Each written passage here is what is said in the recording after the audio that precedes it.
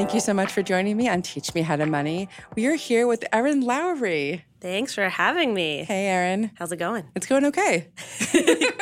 Erin, tell us about yourself and what you do. Well, I am the founder of the site BrokeMillennial.com and the author of the book Broke Millennial, Stop Scraping By and Get Your Financial Life Together, and a forthcoming second book that will be out in April of 2019. Already starting to plug, guys. I love it. Already starting.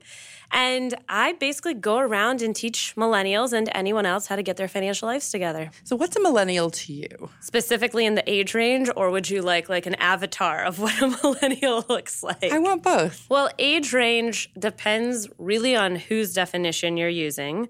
But I would say right now we're looking at between about 22 to 36 or 37. Okay. Which is a pretty big gap. Some people go down to about 18, 19 right now. Oh, wow. Yeah, which to me is way too deep. And the thing I love to describe in how different our generation is have you heard about the Oregon Trail divide? No. Did you play Oregon Trail in school? I know that you have died of dysentery. Right. Yes. So you're on the older end of the millennial generation. Oh, no. I also understand the reference. Yes. But people who have never died of dysentery or exposure because they never played the game in school are on the younger end because it's this one game that you can use to figure out where someone skews. Huh. Because on the younger end of the spectrum, they were having access to different games, social media earlier. I was a junior in high school when Facebook came out, but for some of these people, they were in middle school. So they grew up on social media in a very different way. And for some people, they were out of college. It's definitely different. We talk about it all the time, how can you talk about finance for somebody who's 21? It's very different for someone who's 31. Incredibly different. So tell us how you got to become Broke Millennial. What got you here? Tell us about your journey. Ooh, well, I should at this point, I've been doing this for 5.5 years, and I really should have an elevator pitch, like this super distilled story. I don't. So I will tell you, for Broke Millennial, specifically the site, what happened is I had been out to drinks, 23 years old, and a friend of mine and I were sitting over a cup of coffee, 2:30 in the morning. We had met, for context, working as pages for The Late Show with David Letterman. So we had started in entertainment.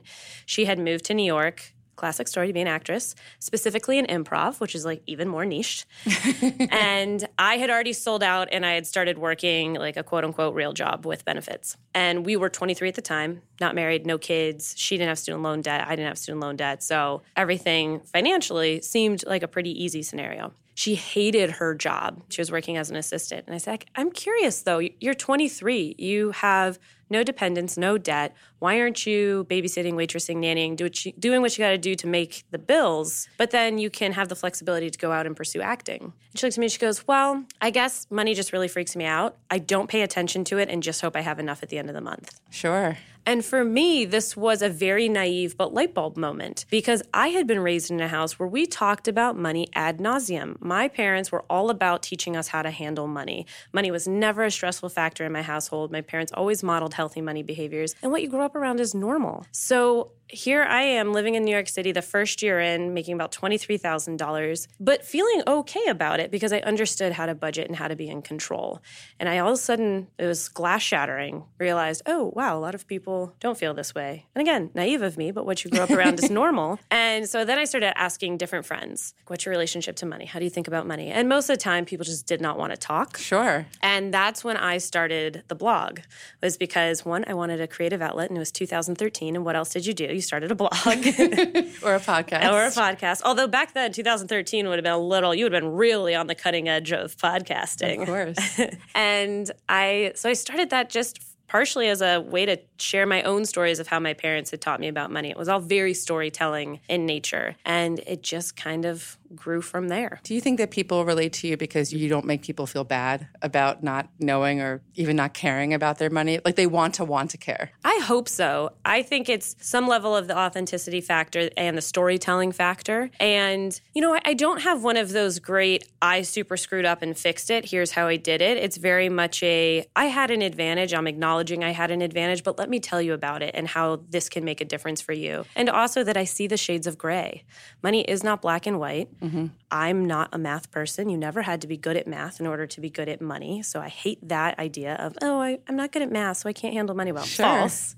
I think it's also that I completely acknowledge that you're going to trip up. You're going to fail. I have failed multiple times trying to reach financial goals. It just reset and keep going. Well, what's an example of a fail? Well, overspending is always a great example of a fail. I mean, I'm in the middle of planning a wedding, so you best laid plans on budgets, let me tell you. Oh, absolutely. Everything, if you put the word wedding in front of anything, it's twice the price. Yeah, fun tip. Sad and sexist, but true. If you are in a heterosexual relationship getting married, put the man on the phone to call anyone and say you're planning a family gathering. These are advice you need from an expert. These things would never occur to you unless somebody tells you. Or do it on email and say family gathering or family reunion. So here's my question. Why is budgeting so hard in our 20s? Well, it's hard because our lifestyles are really in flux in our 20s. I think that's the first thing. What worked for you at 21 might not work for you at 29 because your life has changed. As hopefully your salary has changed a lot. Debts have probably changed. Hopefully down, but you never know. Sure. Things happen. And so I think one is sometimes we get so anchored to this one style that we're not flexible in realizing we need to change. And two, it doesn't feel fun. A lot of times it feels restrictive. So we like to kind of cast it off, not think about it, don't want to deal with it. And I would say if you're doing or if you have tried multiple budgeting styles and nothing has quite fit, you just haven't found your style yet. Okay. Everyone has something that will work for them, but you need to figure out by trial and error what that is. So what are some different ways that people can budget? You know, if you Google things, people say there's like the 50-30, 50-20-30, 50-20-30, 50-30-20. Some people say just put it in an actual, they write it down with a pen and paper. Some people use spreadsheets. So what are some ways that people can just try to see if something works for them? The very first thing I always encourage people to do, or if you're trying to do kind of a money reset, it's the juice diet of the financial world, and that's the cash diet. And especially in this day and age of digital, a lot of people are like, I can't do that. Everything I spend is online. You can tweak it to account for that, and I can explain how. But I love starting with a cash diet and then leveling up and coupling it with something I call the tracking every penny method. And that is every single time you make a purchase, you write down how much you spent, but more importantly, what you spent it on.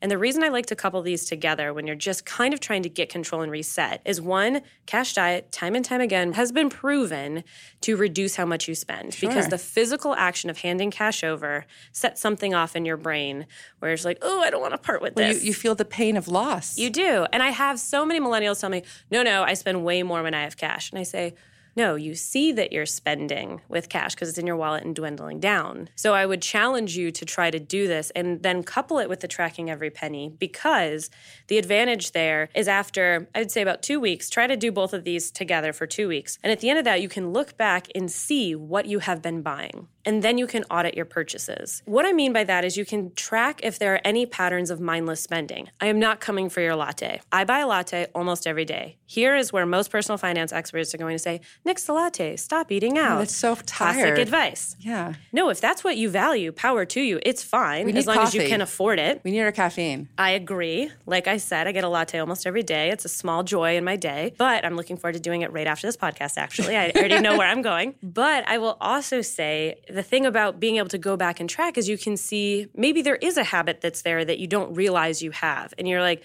no, I don't actually value that. That's not bringing anything to my day. It's just some sort of mindless routine I fell into by accident. And that's where you can start to cut something and repurpose that money to go somewhere else. Or maybe you're flawless and good for you, but I doubt it. Very few of us are. Well, I think that's so interesting too because in some of these budget trackers, they'll group it in like transportation, food, and then you feel like, well, I don't want to spend less on food, but what if the food is like jelly beans? What if the food is gummy bears? Like what if it's something that you really can cut out because you buy it in a time of emotion. It's not really for your nutrition. I'm not speaking about myself in any way. Oh, emotional spending is a whole different rabbit hole we can go down. Definitely guilty of that one as well.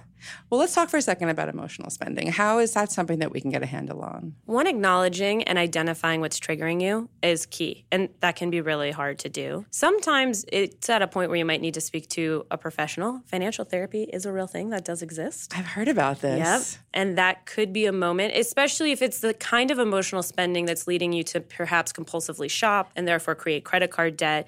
You know, if it's the occasional, like for me, if I get really upset and stressed about something and then there's this one bakery in my neighborhood that makes the most amazing brownie. And sometimes that is my oh, I'm going to go buy a $3.50 brownie. Now, it's not good for my waistline or necessarily my budget to do that consistently. And, sometimes I give in. However, if you're on the flip side where you are constantly being triggered to purchase, or you're constantly justifying perhaps in a way that's not real, like, it's imaginary, say not real, but it's imaginary thinking. That kind of thing. Magical thinking, not imaginary. Like, if I eat this while I'm walking, it doesn't mean anything. Right. Or I just feel that you have to recognize what is causing you to want to spend. For me, it's if I'm stressed or angry, I can sense that I want to go buy something to make myself feel better. Interestingly, sadness doesn't normally trigger that for me, but for some people, that's what it is. For other people, it might be a sense of feeling out of control about some other factor in your life. And if, like I said, it is leading you down this rabbit hole of constantly churning, compulsively spending credit card debt, you need to see someone, perhaps professionally, to get some help about that. Would you recommend on the Track Every Penny plan putting down how you felt when you spent that money? Ooh, I like that idea. Like a little bit of a mood journal? Perhaps if you know that compulsive spending is part of your issue, that is a really great idea. You can put a happy face, a medium face, or a sad face. And I would say be very specific about what you're buying. Don't just say lunch. Say what you had for lunch. There's a big difference between, a healthy lunch and 2 kids' meals. And also just so you know where that money is exactly going. Part of the reason I always advocate for this, one of my former roommates really wanted to go to yoga teacher training. She was trying to figure out where to save some money in her budget. And I told her to try tracking every penny. At the end of 1 week, she came home and said, "You'll not believe what I'm doing. Every day I leave my office around 3 o'clock, go to Starbucks, but I just buy a bottle of water." Sure. It's not even that I'm enjoying a latte. I am going and buying bottled water. I don't need that. I can fill it up in my office and just go for a walk in the park. It produces the same results. So for her, that was a really simple, easy way to identify something that she didn't find value in doing. I guess these joyless purchases are something that we can try to cut out. If it's not, it doesn't feel like a sacrifice if you're realizing how it never gave you that much pleasure to begin with. It's true. And I will say, I guess I didn't totally define a cash diet, but it is spending exclusively in cash. Obviously, there are things that we don't spend cash on. For instance, you might pay your rent digitally.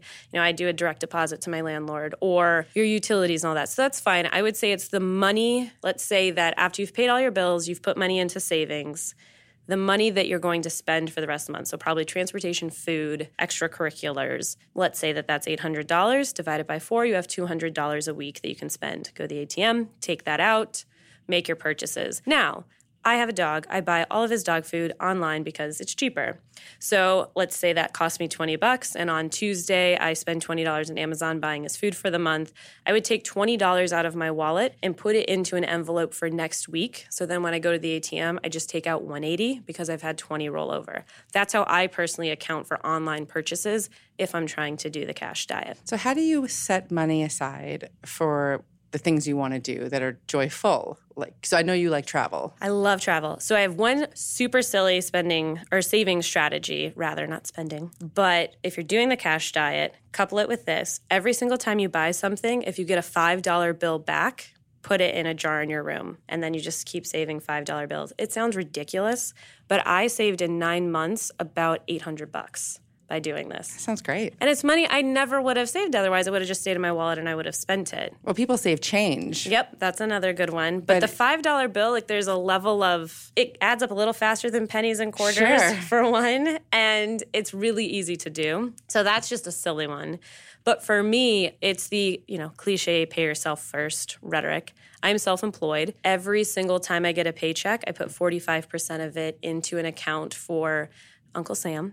I call it my Uncle Sam account. Sure. So it's for taxes. And then also that is my forced saving for retirement. Because any money that remains after I pay my taxes gets put into my SEP IRA for retirement. So that's one in terms of future planning. That's the super future retirement planning. And then for, things like travel especially, I try to keep cost of living down in order to put more money away for saving, because it's a value thing. I don't spend a lot of money on, say, clothing, because I don't value that quite as much as travel. I live in New York, but I live in Queens. I don't pay the premium to live in Manhattan so that I can save money so I can go travel. So that's not to judge anyone who's paying more to live in a luxury high-rise in Manhattan. That might be what you value, and that's fine. Do you have any tricks like automating toward your savings? Do you find that's a good trick to make it feel less painful? Automating definitely works if you're traditionally employed. It's a bit tougher when you're a freelancer and you're dealing with variable income. You still technically could do it depending on how you structure paying yourself. Personally, I have a business checking account, and I draw a salary out of that business checking account and put it in my personal. And I could then automate out of personal into a savings. But really, part of my quote-unquote paying myself from my business account, I have written out every month how much I'm putting into savings. So instead of necessarily automating it, I just do it by myself. How do you handle credit cards? I have a lot of them. So I'm a bit different from other personal finance experts in the sense that I love them because there's so much value that you can get, including building a credit score for free, because if you're not carrying a balance, you're not paying interest. And if it's an annual fee, a card without an annual fee, I should say, you're building a credit score without having to actually carry debt. I also love reward churning. Sure. But I only recommend that for people at a really black belt level personal finance situation. If you're struggling to pay off other forms of debt, especially consumer debt, no, you should not remotely be focusing on bonuses that you're getting from credit cards. In fact, you probably shouldn't be applying for credit cards right now in order to get a handle on the debt situation. And I'm a big advocate of always saying, pay off your balance on time and in full.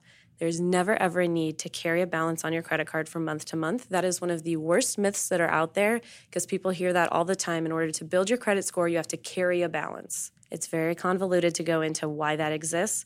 But let me just say, I've spoken to a lot of experts at a lot of credit bureaus and credit scoring model companies. You absolutely do not have to carry a balance. Just pay off your bill in full. The best thing to do is to keep your utilization below 30%, which means if you have a $1,000 line of credit on your credit card, don't spend more than $300 in the month. Then when that $300 bill comes in, pay it off in full immediately. But I get so excited when they say, I qualify for a gold or a platinum card. It makes me feel so special. Should I not feel special? You can certainly feel special, but then you need to decide why they're doing that and what they're trying to tempt you into. And a lot of people have questions about, they increased my line of credit without me asking them to. What should I do? Well, if it's not going to tempt you to spend more, you're fine. You can let them do that. If you keep your spending at the exact same pattern, behaviors, you'll actually find it beneficial because you automatically lower your utilization ratio. You're not spending any more money and your limit is higher, so it automatically reduces how much relative to what you have that you're spending. So this is my last question. So some people, they have trouble saving for retirement in their 20s because they feel like it's so far away, which I can relate to that. But then there are some people who are on the opposite end of the spectrum, people who are part of something called a FIRE movement, and that is financial independence, retire early. Mm-hmm. Tell me what you think of that and what the pros and cons are for people who want to really fast track their retirement. So being an extreme on either end can be detrimental short-term, long-term, depending on how you look at it. For anyone who feels as if I can't save or I don't feel motivated to save, I have a really quirky recommendation for you. And that is, you can do one of two versions of this. You can first go and find an aging app. So I think there's one called Photo Booth or Aging Photo Booth. You put in a picture of yourself today, and it will age you 50 years. Sounds ridiculous. But there was a study out of UCLA that found that if people see an aged photo of themselves, they're more likely to connect with the future version of themselves, and it will motivate you to save and prepare for yourself, your future self. So a little mind trick. I had a reader one time, though, email me, and she goes, I got to tell you, that photo of myself is horrifying, and I don't like it. I don't want to see it. So instead, I've printed out a picture of me at my happiest and think I want to be able to financially afford to be that happy when I get to retirement. So you do you, whichever one works for you. And the other thing I would say is I know it can be demoralizing if you can only afford to put away like $5 a month. It sounds, what's the point? The point is building the habit. Just like with saving normally, saving for retirement, especially if you have the opportunity to get an employer match. Try to take advantage of that match. But even if 3%, 5%, whatever it is too much, start with 0.5%. Every 3 months, creep it up by another 0.5% until you're at your ideal percentage. Because then you're not going to feel the same amount of pain. I promise you 0.5%, you'll barely notice a difference in your paycheck. So I shouldn't eat nothing but ramen, move back in with my parents, and just stop dating in order to save every penny so I can retire at 35? You know, if you want to doggedly pursue FIRE, I'm not going to tell you that that's a terrible idea, but I will say be sure to find some level of balance, because to completely forego every element of joy, if it requires some money in your life, it could lead to a very sad existence leading to, 35. And also consider a lot of factors are going to change for you in your life. Be sure to work that into your calculation of what your FI number is, because it might just be you right now, but what happens if you get married? What happens if you have kids?